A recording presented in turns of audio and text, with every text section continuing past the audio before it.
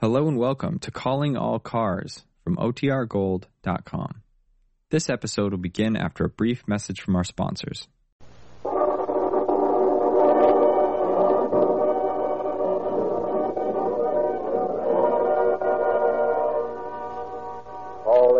All Cars, the copyrighted program created by the Rio Grande Oil Company. Los Angeles Police calling all cars. Attention all cars. Broadcast 171 regarding a shooting at 1333 in New Hampshire. See the man at that address for further information. That's all. Rose and Quirk.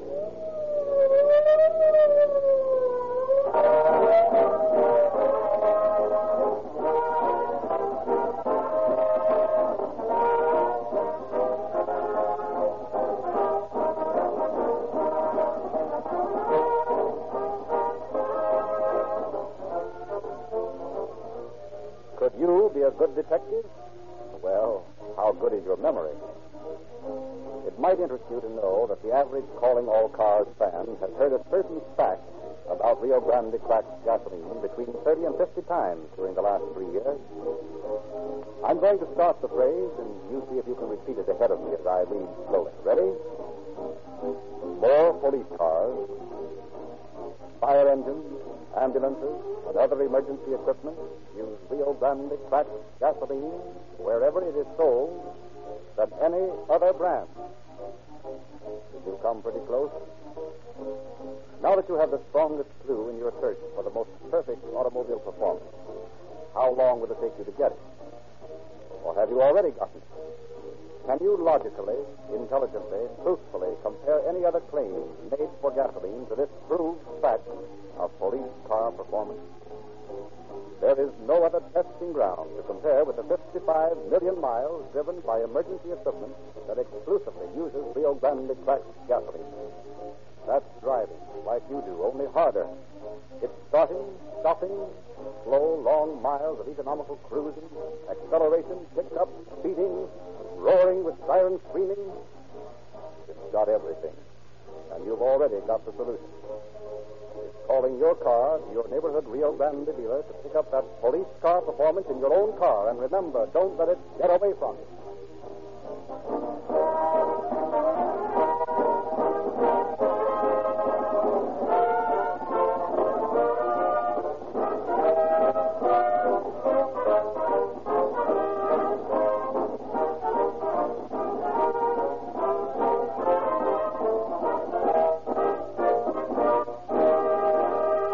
Once again, we present Chief James E. Davis of the Los Angeles Police Department. Chief Davis. Good evening, friends. The story you will hear tonight should have been an open and shut case. In fact, it started out that way, and the officers investigating it felt assured that they had the criminal in their hands. When suddenly, one of those rare happenings occurred that brought their case crumbling down on their heads, made it necessary for them to start all over again.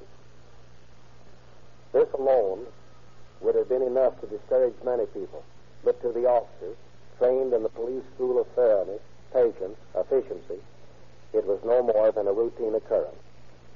What they did about it and what their results were, you may hear for yourself in tonight's Calling All Cars.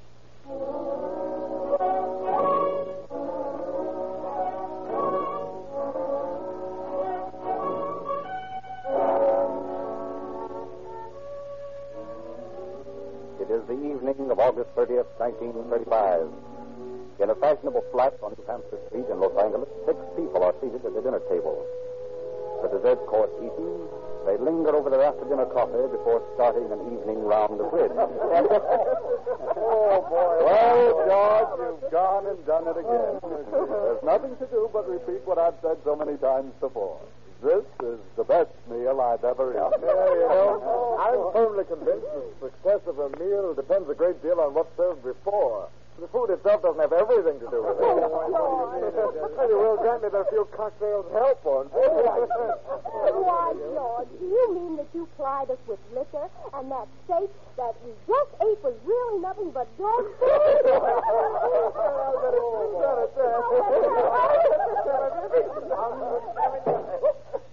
This isn't going to be so funny. What?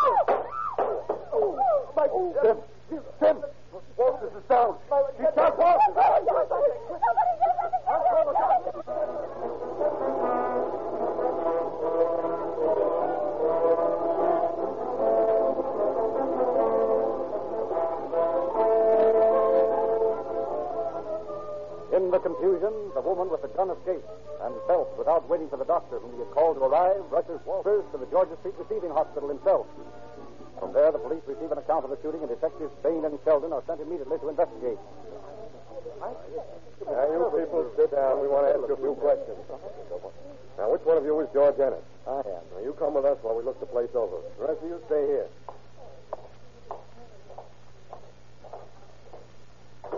This is the dining room, officer. She came in through that door over there and talked to him. We were all sitting at a table. Wait a minute. What did she look like? She was tall, I think. What do you mean you think she was tall? Don't you know? Well, we were all so confused. I just got a glimpse of her. You couldn't sit over by that door when she shot? Yes, that's the door she came through. Had you no pleasant experience? Does that door lead to the back door? Yes, it opens into a hall that runs to the back door. And where's the kitchen? It's through that door over there. Was anyone in it at the time of the shooting? No. Cook left as soon as she served the coffee. Sheldon, you better look around and see if you can find anything interesting while I ask Mr. Ennis a few more questions. See if you can find any stray slugs. There must be some around. Okay. Now, Ennis, you say you think this woman was tall. Is there anything else you noticed about her? How was she dressed? It seems to me that she was wearing a red dress. And I think she had a black hat on.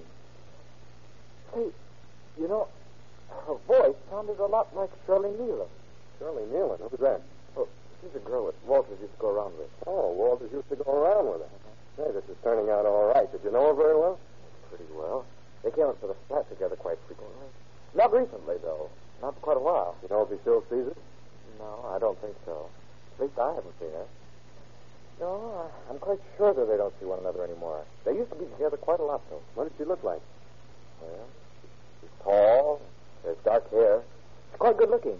She used to be a model. Still is, I guess. Tall and dark, huh? You said the woman that shot Walters was tall. Was she dark? Why, I don't know. I would even swear that she was tall. I just got a glimpse of her. You see, she was... she was sure wild. She's got slugs scattered all over the place. Looks like she's plenty nervous. Yeah. Looks like she wasn't so smart either. Say, Mr. Ennis, do you remember what Walters did when she broke in? No, I don't. We were also confused, and it happened so quickly, But, well, it seems to me that she was looking at Jim all the time.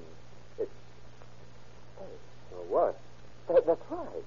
She didn't even glance at the rest of us. She was looking at Jim Walters all the time. You see, he was sitting over there, and I was sitting right...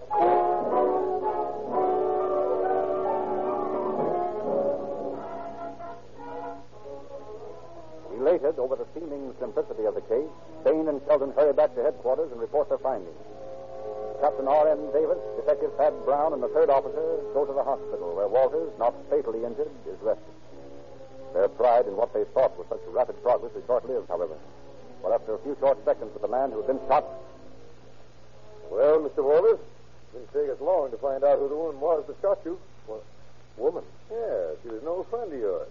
You know Shirley Nealon, don't you? Why, yes, I know her. Well, she's been in Denver for some time past. Well, she's the one who shot you. What? Why, you're crazy. She didn't shoot me.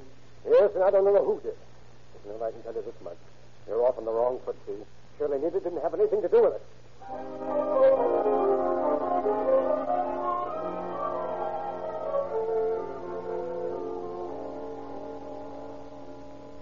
Mulling over these developments, which have changed what seemed at first an open-shut case against Shirley Nealon into a baffling example of diverse testimony, the three officers returned to headquarters to map out a plan of procedure.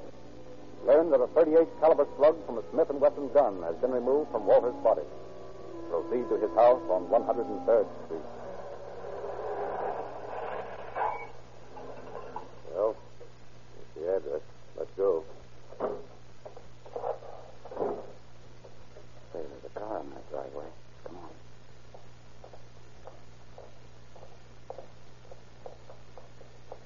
Yeah, Ford Coupe. I'll take a look at that identification slip. Here, give me that flashlight. Well, Miss Shirley Nealon, and an address on 64th Street. Now, isn't that a coincidence? Dorothy, you go down the street and call for a couple of men to stake this house out. Brown and I will look the place over now. If we aren't here when you come back, Stick around. We'll be over at this address on 64th Street. Okay. We passed the drugstore down a couple of blocks. I'll go there. Come on. Let's have a look around back.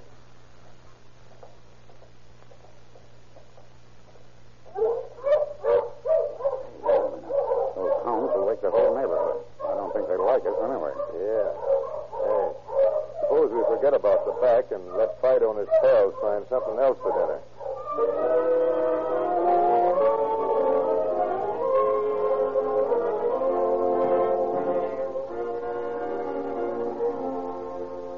Checked by the noisy dogs, Davis and Brown limit their search to the house itself.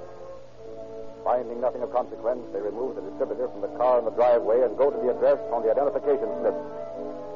It is 2 a.m. when Davis and Brown arrive at Shirley Nealon's house on East 64th Street. It's a fine time of the morning to be waking people up. We'll probably get shot. Well, it can't be helped. Come on, exercise your knuckles. This hurts me almost as much as it hurts you, people. Come on, open up. Open up there. Who's there? What do you want? Police officer. They want to talk to you. Oh, all right, I'll be right down just a minute. Wonder who he is. I don't know. We'll soon find out, though. I just hope the Nealon woman is here. So do I. Boy, I could do with a little sleep. Here he comes. What do you want? We want to come in and ask you a few questions. Huh? Is that all right? Oh, certainly. Come right in. Okay. Come in here and sit down. So, what's this all about? What do you want from me, anyway? We just want to ask you a few questions. First, do you know Shirley Nealon? Shirley? Why, certainly I know her. She's my stepdaughter. Why? Does Miss Nealon live here? No. No, she has an apartment near 8th and Rampart. She visits quite often, no. Her brother said she was here early last evening. She was here last night, eh? That's what her brother said. I didn't see her. Did you ever own a gun? Yes. Yes, I have one now.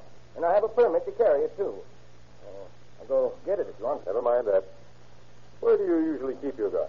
Well, under the mattress of my bed. Why under the mattress? Well, I don't like to have it around where anyone might find it. Dangerous to have people fooling with a loaded revolver. Is the gun there now? Was at 6 o'clock last night. I took it out to see if the barrel was rusting. What kind of a gun is it? 38. I don't like anything bigger. You know, the kick kind of throws What you. kind of a gun is it? What company made it? Oh, it's a Smith & Wesson. I thought you meant what the caliber was. Do you mind if we look at your gun? No, I'll go get it. We'll go with you. Yeah, well, my room is just up these short stairs. Come right along. Say, what kind of a car does your stepdaughter drive? It's Ford Coupe. Hey, why are you asking all these questions? I'd like to know what this thing's all about. You just answer the question. Well, of course, I'll help the law as much as possible, but I'd like to know what it's all about. Is this your room? Yes. The gun's right under the corner of this mattress right here. I put it. Well, Well, it's gone. you sure you didn't know that all the time? Must be here. It was here last evening. It was right there. Was this brother of Nealon's? Where is he? Well, he's in his room. I'll go get him if you want. Might be a good idea. And, don't forget to come back. Huh? Oh, no, sir. No, I'll be right back in just a minute. This is a funny one. Yeah, it sure is. It doesn't work out right at all. It's funny that this Nealon woman's stepfather should have a gun just like the one that was used on Walt. Yeah. And the gun's gone now. Well, Walt certainly knew whether she shot him or not. He evidently was pretty well acquainted with her. Yeah. But it isn't right at all. Say, take another look for that gun, will you? Okay, I'll take this mattress off. Take the rest of this bed. Well, here goes.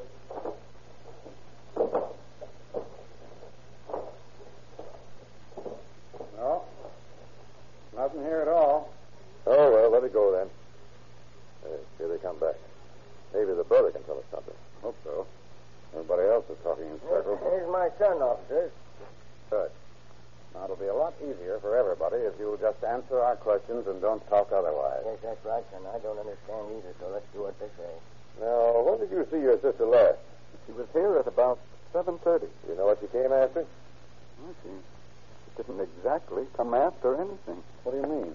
Well, she came in and asked to use the phone first. You know who she called? No. Did you talk to her after she made the call? No, she just came in and sat down and then jumped up and said she just remembered something she had to get in the other apartment. What other apartment? This one? Yes. What did she do? Well, I heard her in here, and she went out to her car and she drove away.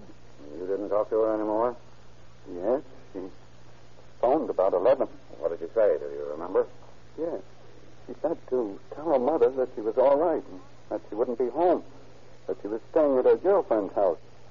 She asked if any people had been about looking for her. She asked What did you if say? any people had been about looking for her. Now, that isn't what you started to say.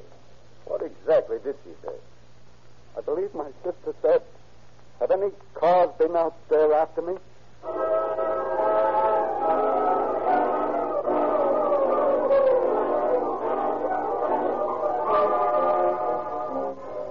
Realizing after more questioning that they can gain no further information, the two officers leave the house on 64th Street. Return again to headquarters, where they find welcome news. The men guarding Walter's home have taken into custody a woman in red. Tired as they are, they speed at once to the house. Find the woman seated comfortably in a chair, smoking, surrounded by officers. The wall clock reads just 4 a.m. That's all, boys. Ron and I will ask the lady a few questions. Now, maybe you can tell us just what you were doing in Mr. Walter's house. I am Mrs. Walters. What? Wait a minute, will you? Aren't you Shirley Nealon? Yes, that is my professional name. And yet you say your name is Mrs. Walters. Mr. Walters and I were married in Newman. Did you know that Walters was shot tonight? Yes. How did you know? I called Mr. Ennis's apartment. He told me. It's not serious, is it? Yes, but he'll live. He'll be in court to testify against you. Testify against me? Why, I didn't have anything to do with it. Tell us just what you did yesterday. Well, I slept until around noon. Then I went downtown to a dentist. After the work had been done, I went to a theater. I wanted to kill some time. You see, I had a dinner engagement with Mr. Walters. After the theater, I called him. Did Mr. Walters meet you for dinner? No, he didn't. Did you go to your stepfather's on 64th Street after you called him? No. Well, didn't you go there and take your stepfather's gun? Gun? Well, I didn't even know he had a gun. Yes, your stepfather has a 38 caliber Smith & Wesson pistol. Well. And that's the same kind of a gun that was used to shoot Walters. Well, I didn't know he had a gun. I didn't have anything to do with the rest of it. I wasn't even there when Mr. Walters was shot. Where were you? I was here. After I called Mr. Walters from downtown, I came here and waited for him. He didn't come, and I telephoned several people. I called Mr. Ennis's and asked if he was there. What did he say? He said that Mr. Walters wasn't there, but that he expected him for dinner. Had Walters asked you to come to dinner? No. Maybe he didn't know that I was in town. You see, I've been away for some time. Yeah? He knew you were back. Well, then I don't know why he didn't ask me. How long did you stay here at the house? And I've been here ever since. I called Mr. Ennis again a little after 9.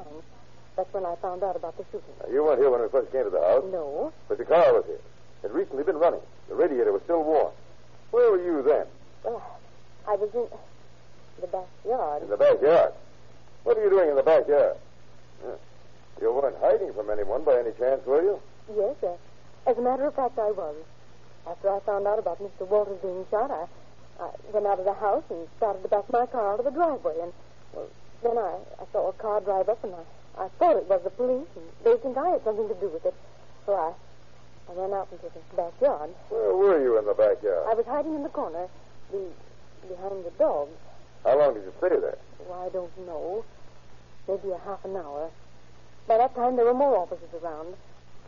Finally, I decided that I didn't have anything to be afraid of. So I walked in the back door, and that's when the police found me.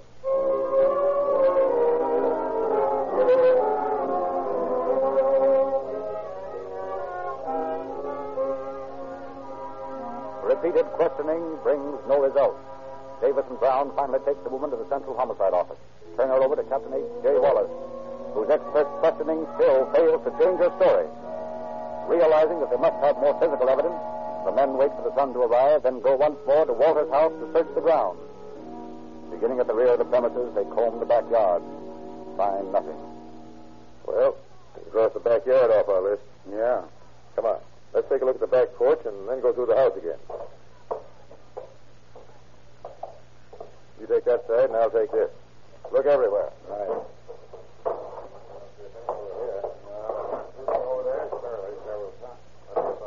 Hey, what? Look at this. What is it? A 38 caliber Smith & Wesson. Ah, that's just what we want. What did you find? In that laundry bag, which makes it all pretty simple. She put it in there last night just before she went in the house, after hiding in the yard.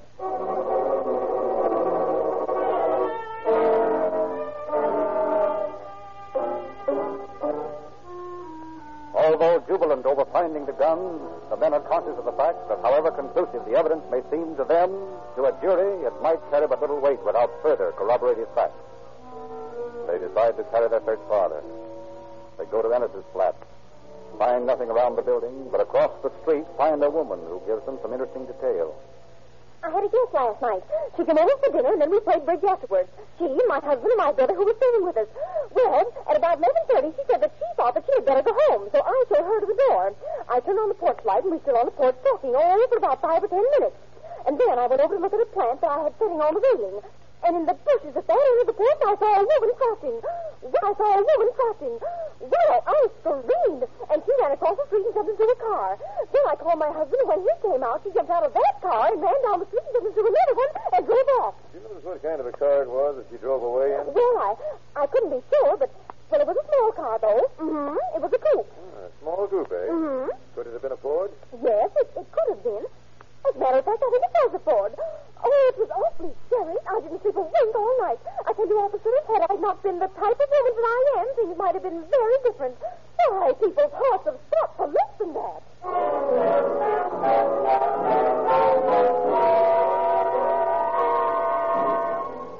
From another woman who lives opposite the Ennis flat, they get more information. Well, I had been to a show, and as I was coming up the walk to our front porch, a woman called me from the side of the house. She wanted me to call Mr. Ennis.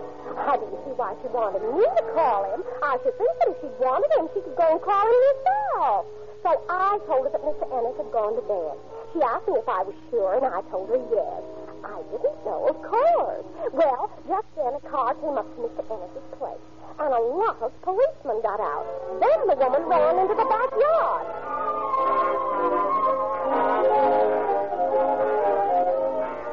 Armed with these additional facts, Davis and Brown, not entirely satisfied with Walter's story of the shooting, and hoping that these developments will induce him to alter his original version of the near tragedy, go again to the Georgia Street Receiving Hospital. Well, hello there. How are you getting along? Hello, Walter. You know, we found a few things that sound important. And we think that maybe you'll change your mind about Shirley Nealon after you've heard them. Oh, no, you're all wrong about that.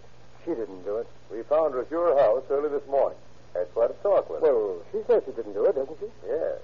But, Walter, we found the gun on your back porch. The gun? How do you know it was the same gun? It was a 38 caliber Smith & Wesson. That's the kind of a gun that was used on you. No, you're all wrong. Oh, say, I have a gun like that, but the one you found must have been mine. What was it doing in a laundry bag on the back porch? Laundry bag? Yeah. That's where we found it. Oh, sure, yeah, I remember that. It was in my car, and I didn't want to take it away in the house, see? So I just put it in the laundry bag. That's funny. Miss Nealon's stepfather had a gun just like that, too. Only when he went to get it, it was gone. Well, that doesn't mean anything. No, that doesn't mean anything. Only it's funny, because this Nealon woman of yours was seen at her stepfather's between the time he saw the gun at 6 o'clock and the time he looked for it about 2 this morning. Well, that doesn't prove that she did it. Now, look, I know Shirley better than you do. And I said that she didn't do it. I don't know who did it.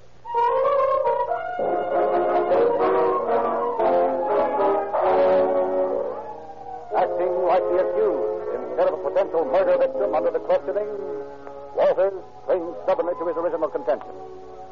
However, the testimony of the neighbors, her own dubious account of her movement, the gun, and the Ford car is enough evidence to bring Shirley Nealon to trial. On October 18th, 1935, she appears before Superior Judge Vickers in a hectic trial where Walters, on the side of the state, gives testimony obviously in favor of the defendant. But the jury, after 40 minutes of deliberation, announces a verdict of guilty as charged in the information. On November 1st, Judge Vickers sentences Shirley Nealon.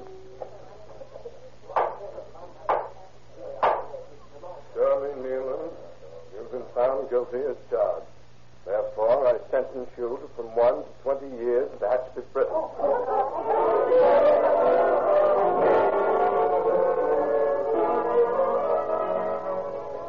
But the last chapter has not been written in the strange drama when Shirley Nealon is taken to prison. For 2 months later, Jim Walters finds himself facing Judge Agler. Not in the role of witness this time, but as defendant. Listens in silent amazement as the court sympathizes with the reason behind your testimony. However, there is a law that says a person found to be guilty of false evidence shall be liable to a charge of perjury. Shirley Nealon has been found guilty of the charges against her, which can mean only one thing, that you, Jim Walters, have, for some strange, distorted sense of chivalry, perjured yourself in this court. Therefore, I sentence you to serve the term provided by law for such an offense, namely, from 1 to 10 years in San Quentin Penitentiary.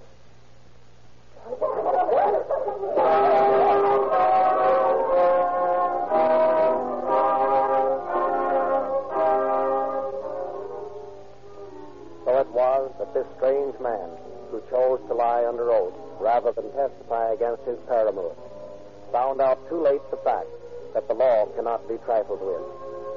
By perjuring himself as he did, Jim Walters played it.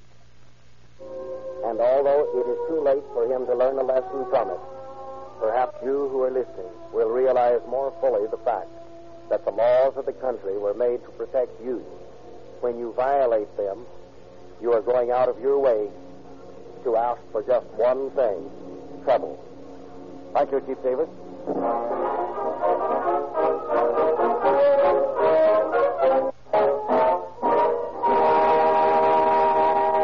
Tonight, we salute Coconino County, Arizona, the second largest county in the United States, 18,623 square miles in area. And the gasoline used in her sheriff's cars must give police car performance.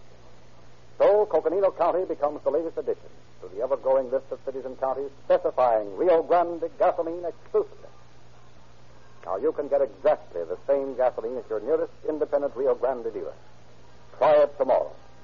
Your independent Rio Grande dealer also has a particularly newsy issue of Calling All Cars News for you this week. Something for every member of the family.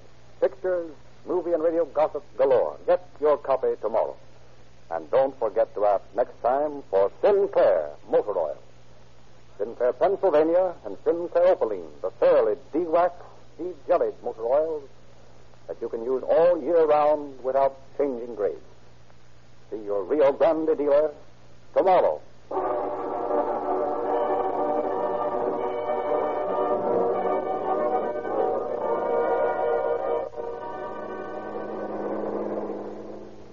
Los Angeles Police calling all cars. Attention all cars. A cancellation broadcast 171 regarding the shooting. Suspect in this case is now in custody. That's all. So, Rudy Cliff.